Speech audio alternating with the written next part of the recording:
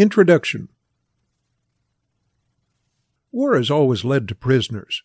In ancient times, many were turned into slaves by the victorious armies, while in medieval Europe they were often returned to their families in return for a ransom, leading to fortune or poverty depending upon which side one was on.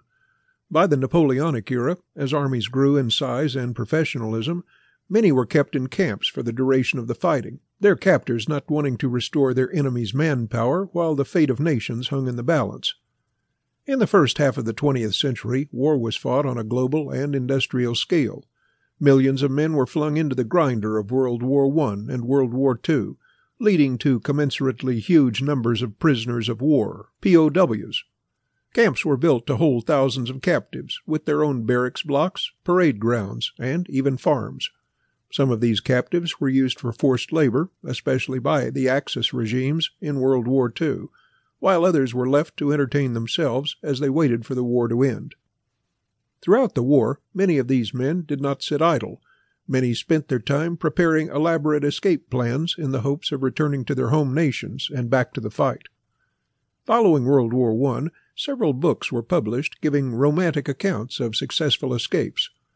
Inspired by them, World War II brought about a number of great POW escapes, celebrated ever since in books and films. At the same time, the escapees of the Second World War did not act alone. Networks of brave volunteers worked to see captives or potential captives make their way to freedom, and secretive organizations were established in the heart of government with the aim of encouraging and assisting escape attempts.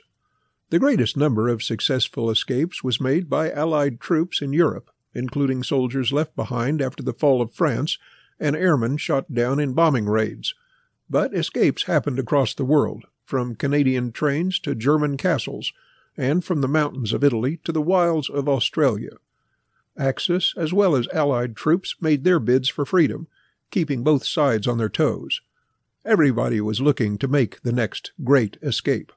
The Second World War was full of escape stories, some bold, some tragic, and most filled with courage and ingenuity. There were moments of foolishness, like the story of an Italian on the run in Australia who was caught ordering red wine with a heavy accent.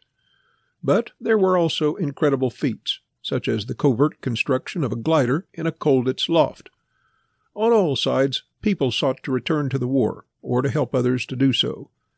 Their stories were not only part of the overall struggle, they added a very human dimension to a war with a scope so large that it still defies imagination. The Great Escapes of World War II, the history of the most legendary escape attempts by prisoners of war, chronicles some of the most daring escapes carried out during the war. Along with pictures depicting important people, places, and events, you will learn about the great escapes of World War II like never before.